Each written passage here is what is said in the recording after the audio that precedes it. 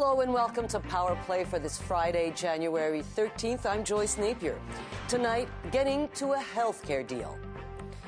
What will it take to get funding negotiations over the finish line? And are provinces eyeing privatization to ease pressure on overwhelmed hospitals?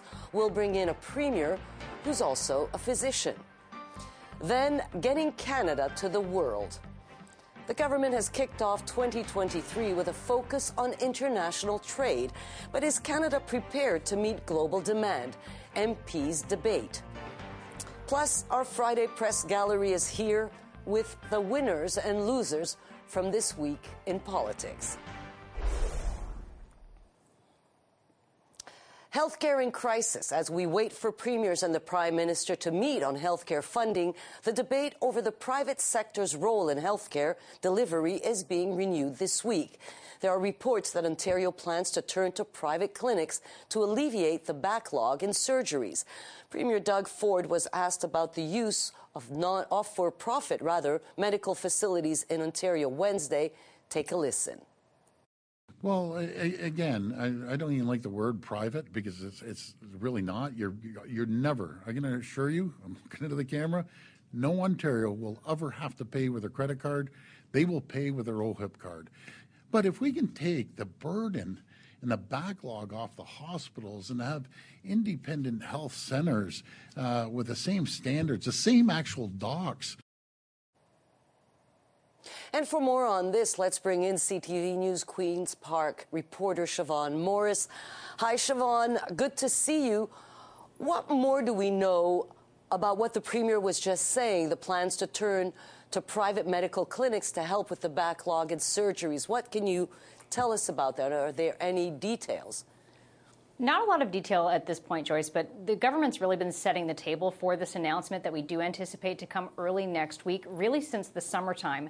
That's when the heat really started to be turned up on the government for this real staffing crunch we were seeing in Ontario hospitals, with nurses making up the greatest proportion of that, leading to longer wait times for access to care in hospitals. So this seems like a natural evolution of what we've been hearing from the government. Doug Ford has talked about the need for innovation, for bold ideas when it comes to healthcare, that the status quo is not sustainable. So we are hearing that there is the possibility that thousands more procedures will be allowed in 13 private clinics across Ontario, focusing on more minor surgeries, things like cataract surgery, eventually hip and knee replacements, as well as some diagnostic imaging as well. Yeah, the hip and knee replacements, Ford called no-brainers. In other words, he already has a sort of idea of what kind of surgeries would be offered in these clinics. But how, Siobhan, how are some doctors and medical professionals reacting to this? A lot of the medical professionals I've been speaking with today, some are, I think, using more democratic language than others, or being more charitable to the government. The president of the Ontario Medical Association says she agrees that there does need to be bold thinking on clearing this surgical backlog that's somewhere in the neighborhood of 1 million procedures in Ontario. But she says that any plan has to stick to principles that are important to the Ontario Medical Association, which are publicly funded, clinics that are attached to hospitals, which a private clinic would not be. So she didn't come out and outright pan the plan, but did focus on all these factors that does set what the government seems to be planning to do apart from what they'd like to see. And public reaction, Siobhan, have you heard of, how are people, sort of reacting to this? I think the devil will be in the details when we do eventually see this plan, hopefully early in the next week. I think it's something of a third rail in Canadian politics, talking about privatization of healthcare. So people get their backs up immediately when you hear about it. But we did hear some language from the Premier, which I think there is some truth to, saying that people want care and they're a little less fussed about where they're getting it. I think if you're one of the people who's been waiting weeks, months, years for a delayed procedure, you may feel a little more charitable to the idea of going to a private clinic. Interesting, and we'll know about it more about this this coming week. Siobhan Morris in Toronto, thanks so much. You're welcome. So that's how Ontario plans to take the pressure off their healthcare system. But how are other provinces planning to fix their own healthcare crisis? Well, this week on Power Play, Alberta Premier Danielle Smith told Vassy Kapelas that she's not going to wait around for more federal health money to reform her province's healthcare system. Listen to this. Look, I mean, I don't believe that I have to sit and wait for the federal government to make up its mind. As you know, since I got elected, I believe that my job is to do what's right for Albertans and for us to be exercising our full area of authority. And so that's what I'm doing. I'm quite happy to join in the voices of the premiers in a project that they started 3 years ago and saying, let's meet 50-50. But me improving the healthcare system out in Alberta is going to be done regardless of whether or not the federal government wants to be a funding partner. So as more provinces are open to accepting federal strings to more health funding, that means conditions, can Canadians afford to wait for governments to get past the political impasse? Let's find out. And joining me now is Newfoundland and Labrador Premier Andrew Furey. Welcome to Power Play. Premier, thank you so much for coming on the show.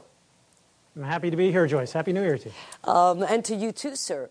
So, I want to talk about those healthcare transfers, which, have preoccupied you and your colleagues as we were going off for the holidays back in December. So it seems that we are inching closer, and, inching is probably the operative word here, to a deal on healthcare transfers. Now, so just this week, that Ontario and Nova Scotia agreed to conditions for receiving the transfers. So where do you stand, and how, where do you stand? Let me first ask you, where do you stand on that? Well, I think, for a long time, we've been aligned with the federal government with respect to priorities. I think there's semantics and rhetoric at play and some quick political points to be had along the way, unfortunately, but we've always been talking to the federal government and will continue to on shared priorities. By the way, I don't think they're any different than any other Canadian, politician aside, would suggest that we should have. And so we've always been talking, whether it's to the Prime Minister himself or to Minister Duclos or Minister LeBlanc, that we have the wantingness to sit and the need to sit and talk about shared priorities. So, my position really hasn't changed. I've always just wanted the discussion, the conversation. Because I can tell you as a provider myself, having sat on the other side of the gurney and delivered bad news, never once in the thousands of patients I've dealt with has anyone ever asked, who's paying for this? The federal government or the provincial government? Yeah, there's only one taxpayer and one patient, and I think we need to get past the rhetoric and into solutions. Yeah, that's exactly what the Premier of Ontario said this week, but it's shared priorities is all fine. I'm sure you share those same priorities with your colleagues from other provinces. But where do you stand on the conditions, on the strings attached? So yes, the federal government will transfer, but only with conditions and strings attached. Are you okay with that? Well, I think that's simplistic in the approach. I think there is the ability to have shared priorities while preventing jurisdictional creep. I think some of the issues that other premiers and I frankly share, because I don't think the federal government has the desire nor the agency to run a healthcare system. So we want to be able to run our healthcare system with some flexibility. We also recognize that as one taxpayer, there's only one taxpayer, we should be accountable with respect to the delivery of services and the accountability of funds that are transferred. And that can be, the value of that can be unlocked through shared priorities.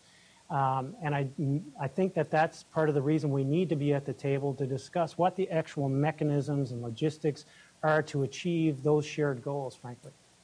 Okay, but you're talking about shared goals, and I understand that, but how do you think it would work? Okay, how does it work if there are strings? Give me one example of how you think it would work.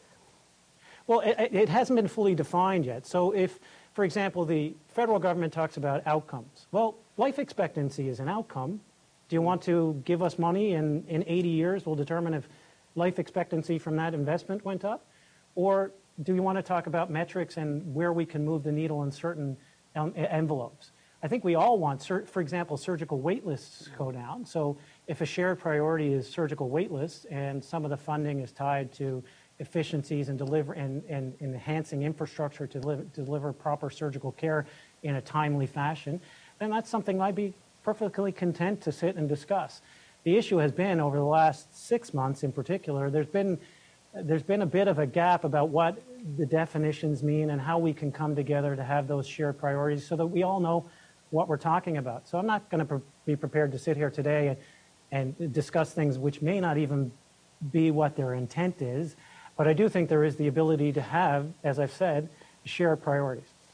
So shared priorities. If you were sitting at the table now with your colleagues or with the federal government, what would be your number one priority?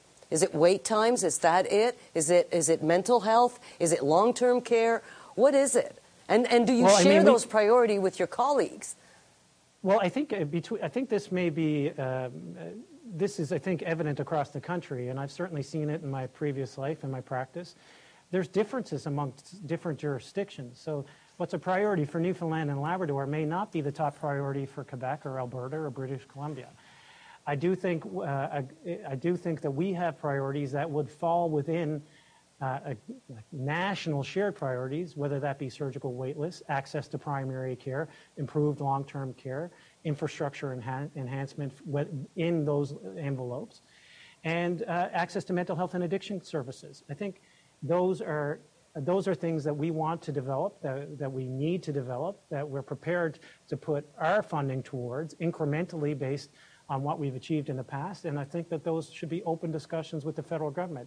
But for me to dictate what would be a priority in a different jurisdiction, I think that that's wrong, and that's where you get into jurisdictional creep, which I get no sense, frankly, from the federal government that they're interested in. No, but true, and first of all, would they even be capable of doing that?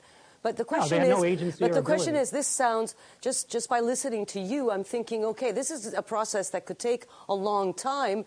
And I mean, you're a doctor.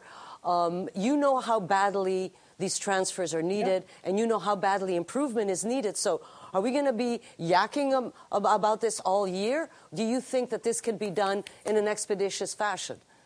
I think it can be done quickly. I think it can be done very quickly. I think it doesn't have to be entirely prescriptive. I think that this can be developed jointly with being aligned. But let me be clear, and I think anyone who sits in any desk and looks at you and says, this can be fixed very quickly, is lying. We are at this point in the healthcare system in Canada for a number of reasons. A changing paradigm about the way people want to practice medicine or the delivery of healthcare services, and a work-life balance, and different professional and personal goals. We're coming out of a pandemic. We have chronically underfunded the system, I would argue, for quite some time.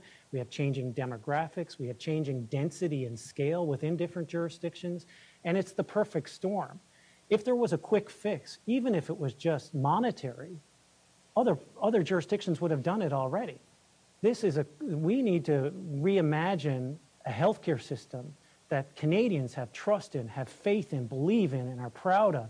And I think we can achieve that together, so that we're not anchored in a system that was designed for the 1960s and being delivered in 2023. One last question, because I want to let you go after that, is, so you kind of agree to talking to the feds about strings attached or about conditions to these transfers. If you agree and other provinces don't agree, do you all have to agree? Does it have to be a unanimous agreement? Or can you negotiate provinces by province to province? I'm trying to figure out if this has to be all of you, or if you could negotiate something with the federal government and get the money you need. Well, I mean, technically, legally, the federal government is under no obligation to negotiate whatsoever. And we've seen that in the past with other prime ministers. But I do believe there is unity within the Council of Premiers to achieve the same desired goals, which ultimately is better provision of care for all Canadians. Premier Furey, thank you so much for taking the time to talk to us. Have yourself a great weekend. You too. Take care now. Still to come, from Mexico City to Davos, Switzerland. Is Ottawa doing everything it can to sell the world on Canada's natural resources? The MPs debate. That's next. Stay right here with Power Play.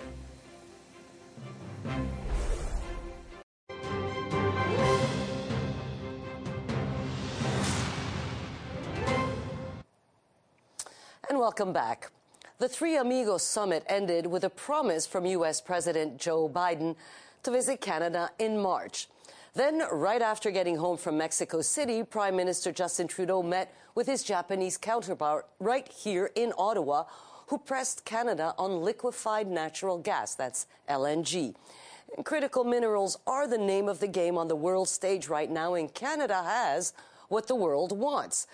So, has this country a critical mining strategy, mineral strategy, but is the federal government doing everything it can to aggressively leverage foreign interest? The MPs are here to debate.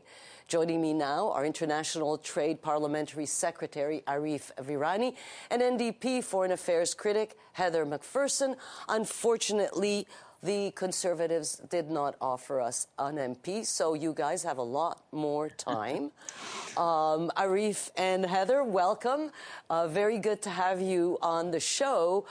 Let me ask you, Arif Virani, first. Last year, Natural Resources Minister Jonathan Wilkinson said Canada welcomes foreign investment, especially from countries like the U.S., Australia, the UK. But what is Canada doing right now to sell its critical minerals on the international stage and get those foreign investments? Well, I think what we're doing, Joyce, and first of all, Happy New Year to you and to Heather, is we are actively engaging in discussions at the highest levels, including at summits such as the two that you just mentioned. You can obviously appreciate that as the world moves towards net zero objectives across most of the planet, the race for battery-powered vehicles is on, and battery-powered vehicles necessitate the acquisition of critical minerals. So there's a plentiful demand out there for critical minerals, and what we're seeing is that there's a massive shift globally away from China, as we've demonstrated with our Indo-Pacific strategy. The world is moving away from China, who sought earlier on in this process to control a lot of the supply of critical minerals around the planet. But when we're engaging with like-minded allies, we're finding that they are a ready audience for those conversations. So it's not just about taking them out of the ground.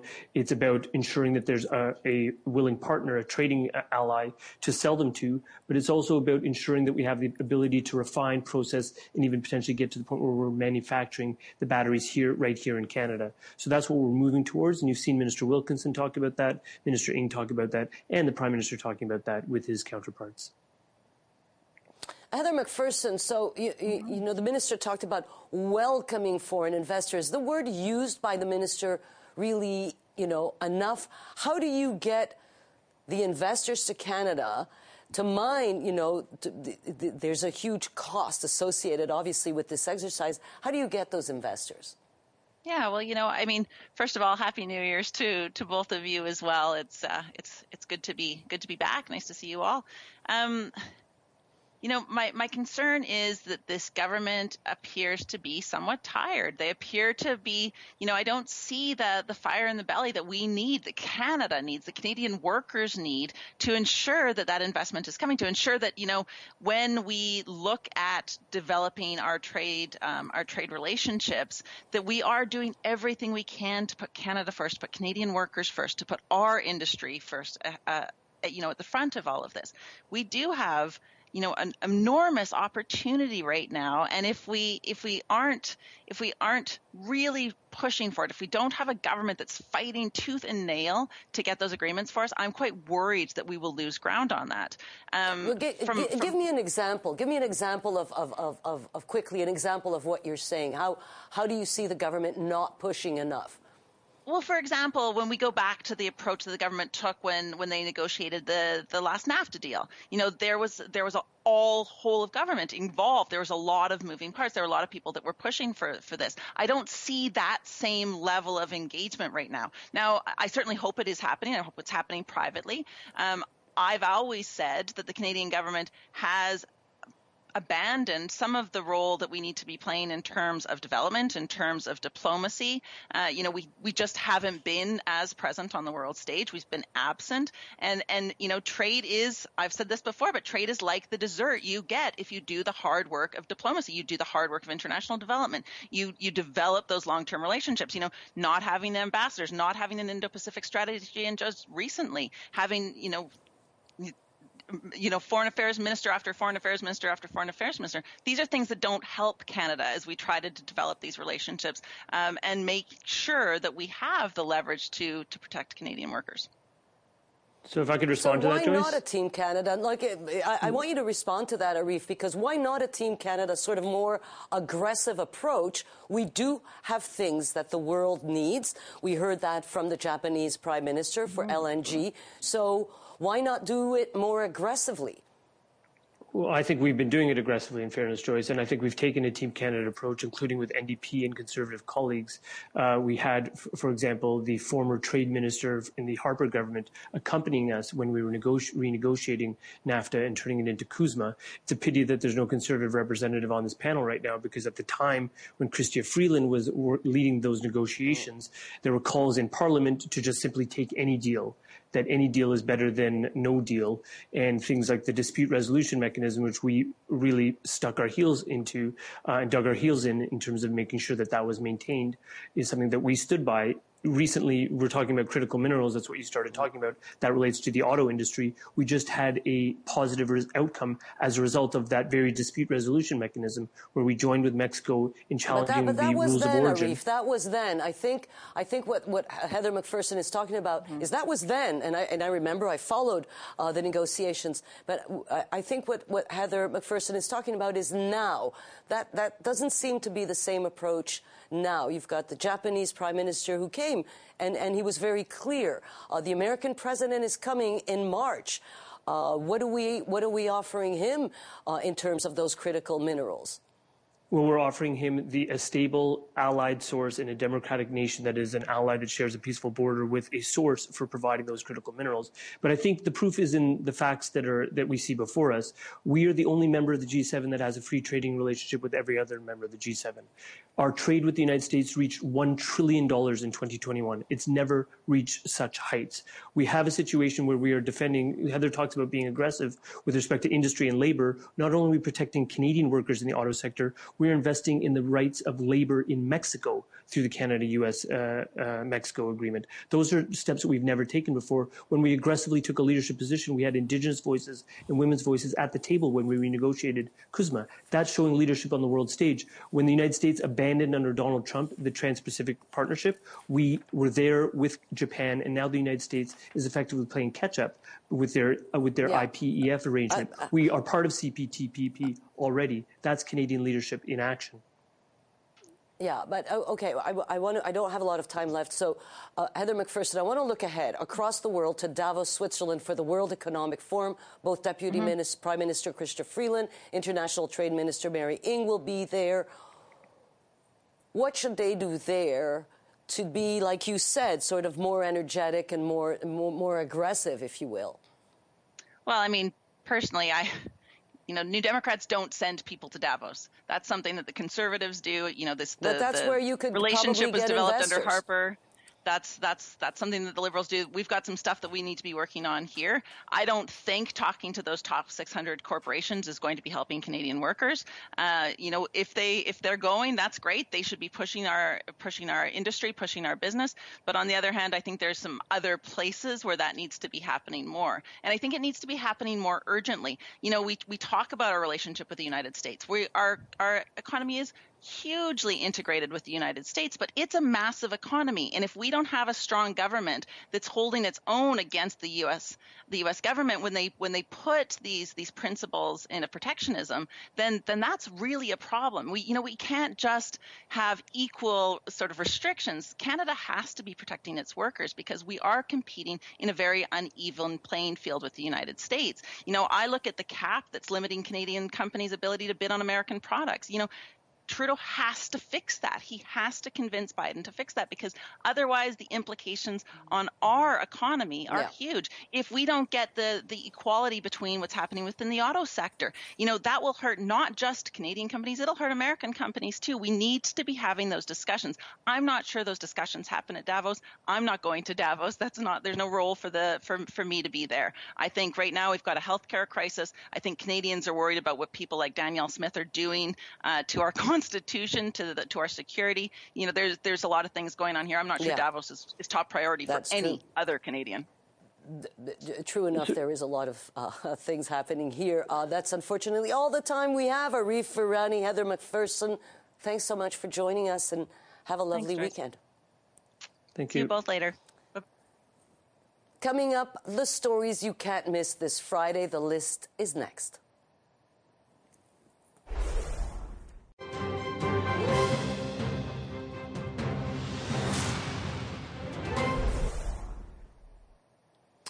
Welcome back to Power Play. This is the list. What's happening today in politics? Home price dip at the end of 2022. The home prices saw a year-over-year decline for the first time since 2008. According to a new report from Royal LePage, the real estate company says the aggregate price of a home in Canada hit $757,000 in the final quarter of 2022. That's down 2.8% compared to the end of 2021. Despite the drop, home prices still remain above pre-pandemic levels. Alberta Premier Danielle Smith facing accusations of interference with her province's justice system. Yesterday, she backed down on a promise to pardon those fined for violating COVID-19 protocols, while implying she'd spoken to Crown prosecutors.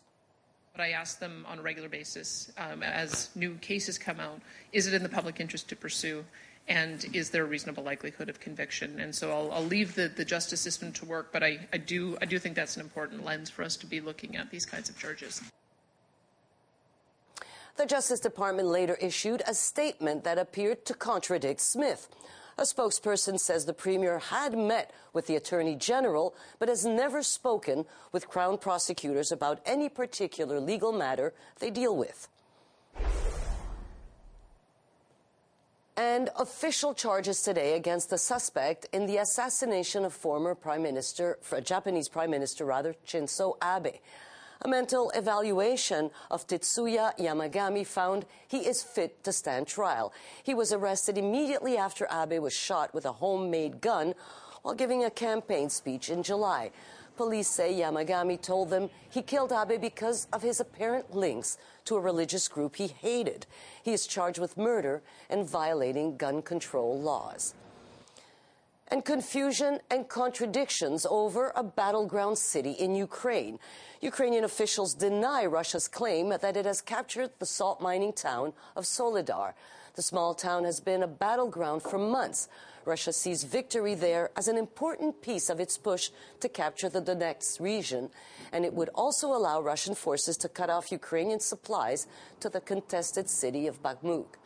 Ukraine insists it is still fighting for the town. Tanks and explosions were reported today. And at least 3 people are missing following yesterday's explosion at a fuel distribution company in Quebec. Search and rescue operations were conducted throughout the night, but police said today that the investigation is complex and will take days. We have some dangerous products on the scene. We have to be careful for the police officers that are searching on the scene. So it's going to take a couple of days. We advance every day carefully so no one is injured. And it's going to take a couple of days before we do the full expertise on the scene. So far, no deaths have been confirmed. The explosion happened Thursday morning at a family-run propane company in the Lanaudière region, about 50 kilometers north of Montreal. The exact cause of the blast is unknown, but experts are investigating the possibility that a truck inside the facility exploded.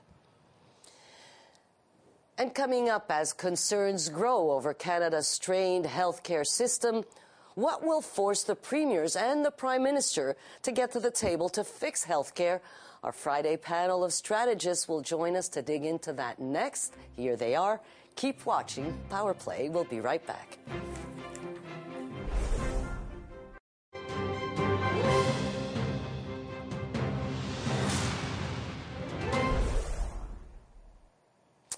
And welcome back. Who will fix Canada's healthcare system? Late last year, provincial health ministers and premiers talked tough on health care as the provinces and the feds failed to reach a deal to boost the federal health transfer. That's the money Ottawa sends to provinces to deliver health services. The premiers want the federal share of health funding to be increased from 22% to 35%. But the Trudeau government is open to boost, but wants federal strings attached to that money. And this week, more premiers have warmed to the idea, including Doug Ford. So, is the standoff on health care thawing, or will the political impasse remain into the new year? Let's take this to our panel of strategists for the first strategy session of 2023. Greg McEachran from Proof Strategies leans Liberal. Larissa Waller from GT and Company. She previously served as the head of communications for Ontario Premier Doug Ford. And the National Director of the NDP, Anne McGrath. Yes, she leans NDP. Thanks for being there. Welcome to the three of you. Nice to have you. And to talk about a topic, look, that a lot of people are concerned and, very concerned about. So, Larissa Waller, let me start with you. Premiers accepting money with conditions, strings attached, that is that progress? I think that if you ask the premiers, and again, I think Premier Fury said it on your program earlier today, that they're shared priorities. Are they strings? Does it matter? If the money is there, and if the federal government's asking for things like improved wait times, better data, I think that's something that everybody can agree is important. I think there's a shared consensus that our healthcare system is broken. We've never spent more money and had poorer outcomes. And COVID really exacerbated a lot of these existing problems and showed huge cracks in our system. So I think that, however the money gets there, and the money seems to be coming with good things attached to it, better wait times, better data, I think that that's a positive, and I'm really happy to see, broad consensus and collaboration between the province and the federal government on this. So, Greg, this is something the federal government, the Trudeau government, has wanted. We just want to give you money, and then it goes into general revenue. We don't know what happens. Or you give $500 checks to people or whatever, and you don't spend it on health care. But how do you see this working? I think I see a lot of similarities between this and the childcare deal, where it's ideal for the Prime Minister's office, for the Prime Minister, to pick off the provinces. And what's happening is we're seeing that. Before the break, you talked about a U-turn that Premier Danielle Smith has done. It reminds me of Atlantic Canada. If you don't like the weather, wait 5 minutes. Wait 5 minutes on one of her positions. So she's kind of been the spoiler on this and has created problems for smaller jurisdictions. I was talking to somebody who had been around the Premier table today and has some insight into this. Smaller jurisdictions are fine to go along with the other provinces. But when you see Doug Ford talking to the media saying, I'm fine with strings, smaller provinces are going to say, to hell with this, I've got to get my deal and I've got to get moving. I would imagine a small province like PEI is ready to go. And, in terms of Nova Scotia, where I'm from, it's been a really huge tragedy. And Tim Houston is a very nice guy, but this is exactly why he was elected. It was on health care. And people know a bunch of money from the federal government is not going to solve the problems that we saw in Nova Scotia. Part of the problems I expect around emergency rooms is that people don't have enough doctors. Yes. So they're not getting treated, they're waiting too long, and then it becomes a situation where they need to go to an ER and too many people are there. So I don't think people have a lot of patience for a lot of back and forth politics between the feds and the premiers. And as the Premier of Ontario said, look, there's only one taxpayer, that would be us, right, and the people listening to us. And how, again, the devil is in the details. How would this work? So picking provinces, so, okay, you agree. This is not like the child care. It is It is something a lot more complex. So how do you do this? So this is, first of all, this is not a new movie. This is what has happened before, right? This is, I mean, when I was in government in Alberta, that is exactly what happened. Was that we were all here in Ottawa. We were negotiating. The provinces were united. By the time I got back to Alberta, PEI had made a deal. New Brunswick was a couple of days later. Like, eventually everybody came on board. So picking provinces off, that's not new. And I think, though, while it's true that money isn't the only thing, money is part of the solution. Targeted money is very important. And one thing that we do not need in our healthcare system is profit. And so I'm very concerned about Doug Ford and Danielle Smith and their attempts to try and change the healthcare system to introduce a level of profit. And we know what happens when profit is introduced into the healthcare system. We saw during the pandemic that it was the for-profit long-term care facilities that had the most tragic outcomes for seniors, including many, many avoidable deaths. But Larissa Waller, the Premier of Ontario, is actually talking about these private clinics because there is such a backlog, and he was talking about knee surgeries, cataract, hip replacements, that kind of surgery. Is it impossible to do that in Canada without it turning into what Anne says, these private for-profit places that turn into disasters? It can work. I think that people in Canada like to think we have a public healthcare system, and we don't. We never have. What we have is universal access. That means that you use your health card to pay for your service. If you look at x-rays, if you look at blood labs, if you look at family doctors, walk-in clinics, getting your vaccine at a pharmacy, those are all private facilities. In some cases, they're nonprofit. In some cases, they're private. They're part of our healthcare system. It makes sense to me to think that we would use existing capacity to help relieve the public system or public facilities like hospitals. What Ontario has said or has alluded to is that they're going to use independent health facilities, existing capacity right now. They're not going to expand it because they recognize that you have to go slowly. You have to take into account the human resource crunch. We don't have enough doctors, exactly what Greg said in Nova Scotia. Ontario doesn't have enough doctors. Ontario doesn't have enough nurses. So while you're fixing that, you can't go ahead and blow the gates open to expanding into private healthcare facilities. What you can do is take a thoughtful approach, start like Ontario seems to be doing or might do next week, I don't know. Start with cataracts, go knees and hips, and see how that goes. But the idea that we have a public system is wrong. We have universal access. We always have, and that's going to continue. Okay, I have 1 minute left, but I want to hear both of you. Should avoiding private clinics be one of the federal strings for the transfers? Yes, I think that they've been talking about conditions and strings attached. I think it absolutely should be part of it. So the federal government should put a kibosh on that. I think so. I think I think that starving the public system in order to soften the terrain for support for private for-profit delivery is antithetical to the Canada Health Act, and I think that we should be enforcing the Canada Health Act. When I saw a reaction this week from the Ontario Medical Association to this, they said the problem is when, hospitals, when the medical community stops having oversight on this, that's the issue. And I think that's very key. I mean, yes, I've gotten my vaccine, as Larissa said, at my pharmacy, but this seems to be a really huge jump really, really quickly. I'd like to listen to the experts first. And the experts are pretty well saying this is a bad idea. Well, you see, it is food for thought and a conversation that I'm sure we'll all be having for the next months because this deal is not going to happen overnight. Greg McEachern, Larissa Waller, Anne McGrath, as usual, you're brilliant. Thank you so much.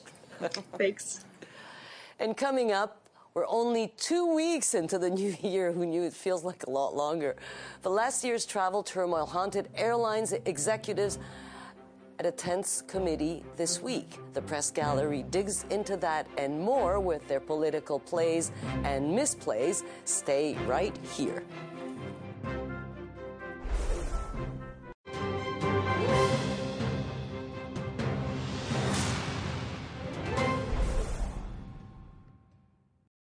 And welcome back. From the North American Leaders Summit to a committee digging into the disastrous holiday travel season, another week in politics comes to a close. So who walked away with a win this week? Nobody. And who stumbled? Let's bring in the press gallery. Joining me now, our CTV News senior digital parliamentary reporter, Rachel Aiello. She writes the Capital Dispatch newsletter, Must Read. Toronto Star columnist Susan Delacourt, another must read. And our special guest, Greg Weston from Searchlight Strategy Group. Nice to see you all. Happy Friday. Good to have you, and Happy New Year. We're still allowed to say that, right? I think so. Until, that's it after this. Rachel, I'm going to start with you, and you have a misplay, but before your misplay, we want to hear and listen to this. Was he wrong then, and what changed if he wasn't? Well, let me say, Glenn, that this is a highly complex procurement. It represents the most significant investment in the RCAF in 30 years. And since 2015, the aircraft has matured. So there are maturing aircrafts. That's Apparently. Good. So talk to us. This is your misplay. Yeah, so I'm giving my misplay specifically to the Prime Minister for Justin Trudeau not fronting this F-35 announcement. Of course, as soon as this announcement was made by Anand this week, we were all drawn back to that promise, that very clear promise the Prime Minister made years ago saying we will not buy these jets. And I just thought it was a missed opportunity for the Prime Minister to show some leadership and front this. Instead, he sent Anand out to try to explain this, they have matured and we did this open process. And I think it fell kind of flat. And for me, Joyce, it's a misplay for two reasons. One, it was just another example of the Prime Minister seemingly throwing a female cabinet minister out there to try to explain his broken promises. And two, it actually reminded me of when he was giving Poilievre a bit of a grilling at that Liberal Christmas party. He was saying, win or lose, leaders take it all. Leaders kind of front the decisions. And it seems that he's forgotten that, because I think this was probably a good opportunity for him to kind of, as the leader, wear it. And he chose not to. I think people are forgiving when leaders do this, too. I don't think people are as stupid as sometimes all the political strategists think they are. I think if Trudeau had come out and said, I've changed my mind. It was a mistake. He did it on democratic reform, right? We were talking about that. I agree. It's high time, I think, that leaders sort of take ownership, and especially Trudeau after 7 years. I changed my mind. There's nothing wrong with that. God knows we change our mind. Did they really improve the F-35 so much in the last 7 years? I think everybody wants to fly a mature jet. I think whatever that is, I don't know. I'd rather not fly an immature jet. I mean, come on. Okay, so poor Anita Anand is put out there to explain the inexplicable. And she is one of the ministers probably with one of the highest credibility, public credibility in the government. And she struggled. I felt kind of sorry for her. But hey, he's got a long way to go to beat his predecessor, Jean Chrétien, who canceled those helicopters. And it took 15 years of saying, they're dead, they're dead, they're dead, they're dead. And they kept picking them again, and we ended up buying them in the end. And all we did was waste billions of dollars. But in truth, so we're hearing that there was an improvement. It's sort of like our iPhones, same thing. That's how it was explained to me. Because I'm, obviously not a jet expert. That things do improve, but it's 7 years later. Here we are, with a prime minister who changed his mind, and asked somebody else, hey, do you want to go up there and do it? Susan Delacourt, you also have a misplay. Mm-hmm. Yeah, I do. I couldn't help but notice that 11 top airline and airport executives came to testify before a parliamentary committee, and more than half of them chose not to fly here. Yeah, they don't trust their own system. Yeah. What an expression of faith in the Canadian travel system that they chose to appear virtually. I think this was supposed to be a big day of reckoning for them. I don't want to be too hard on them. It's beat up the airlines month in Canada. And it was not going to be an easy ride. But I do think WestJet showed up. They came, they sat down, looked the parliamentarians in the eye.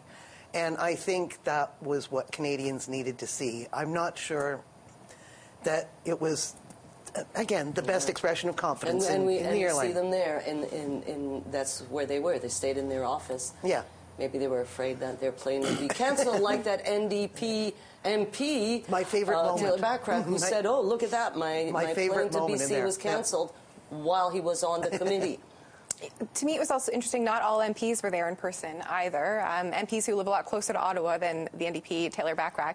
To me, the other part of the shortcoming, I think, from the hearings yesterday was why are we solely focusing this conversation on fixing the Air Passenger Bill of Rights? And don't worry, when your flight is canceled or delayed, we'll just make sure you get your reimbursement quicker. Why are we not trying to have a conversation more so about fixing the problem so you don't cancel all these flights in the first place? Like, some of the airlines tried to get at that, talking about infrastructure announcements and stuff. But the minister, Alghabra, really seemed focused more on making sure Canadians are compensated when it happens and less about trying to prevent it from happening in the first place, which I thought was kind of peculiar. So you think we're losing, confidence, faith in our airlines? Well, that old joke about the Canadian airline industry, their motto is, "We're not happy till you're not happy." We just keep seeing it playing out over and over again. A complete disaster following COVID in the fall. But they haven't really. Once again, okay, we had bad weather at Christmas time, but why is it people keep getting shafted by this? I want to get to your misplay, because you also have a misplay, and we have 30 seconds, I'm told. Okay, well, my misplay is exactly that. It's a pox on governments, and for decades, governments have failed to take on the Canadian airline industry. At the end of the day, every time they decide to put the screws to the Canadian airline industry, they get, oh, okay, so we'll raise consumer prices and we'll cut the routes, and government backs down. And it'll be interesting to see. The current minister has said, we're going to fix this. Minister Omar Alghabra has said, we're going to fix this. Yeah. We'll see. And don't hold your breath. Yeah, well, then we can, at least we're sitting down while we wait. Rachel Aiello, Susan Delacourt, Greg Weston, thanks for being there. And that is your Power Play Week in Politics. Thank you for spending your time with us. We'll be back right here on Monday. And now we're going to hand you over to our colleague, Angie Seth in Toronto. Have a great weekend.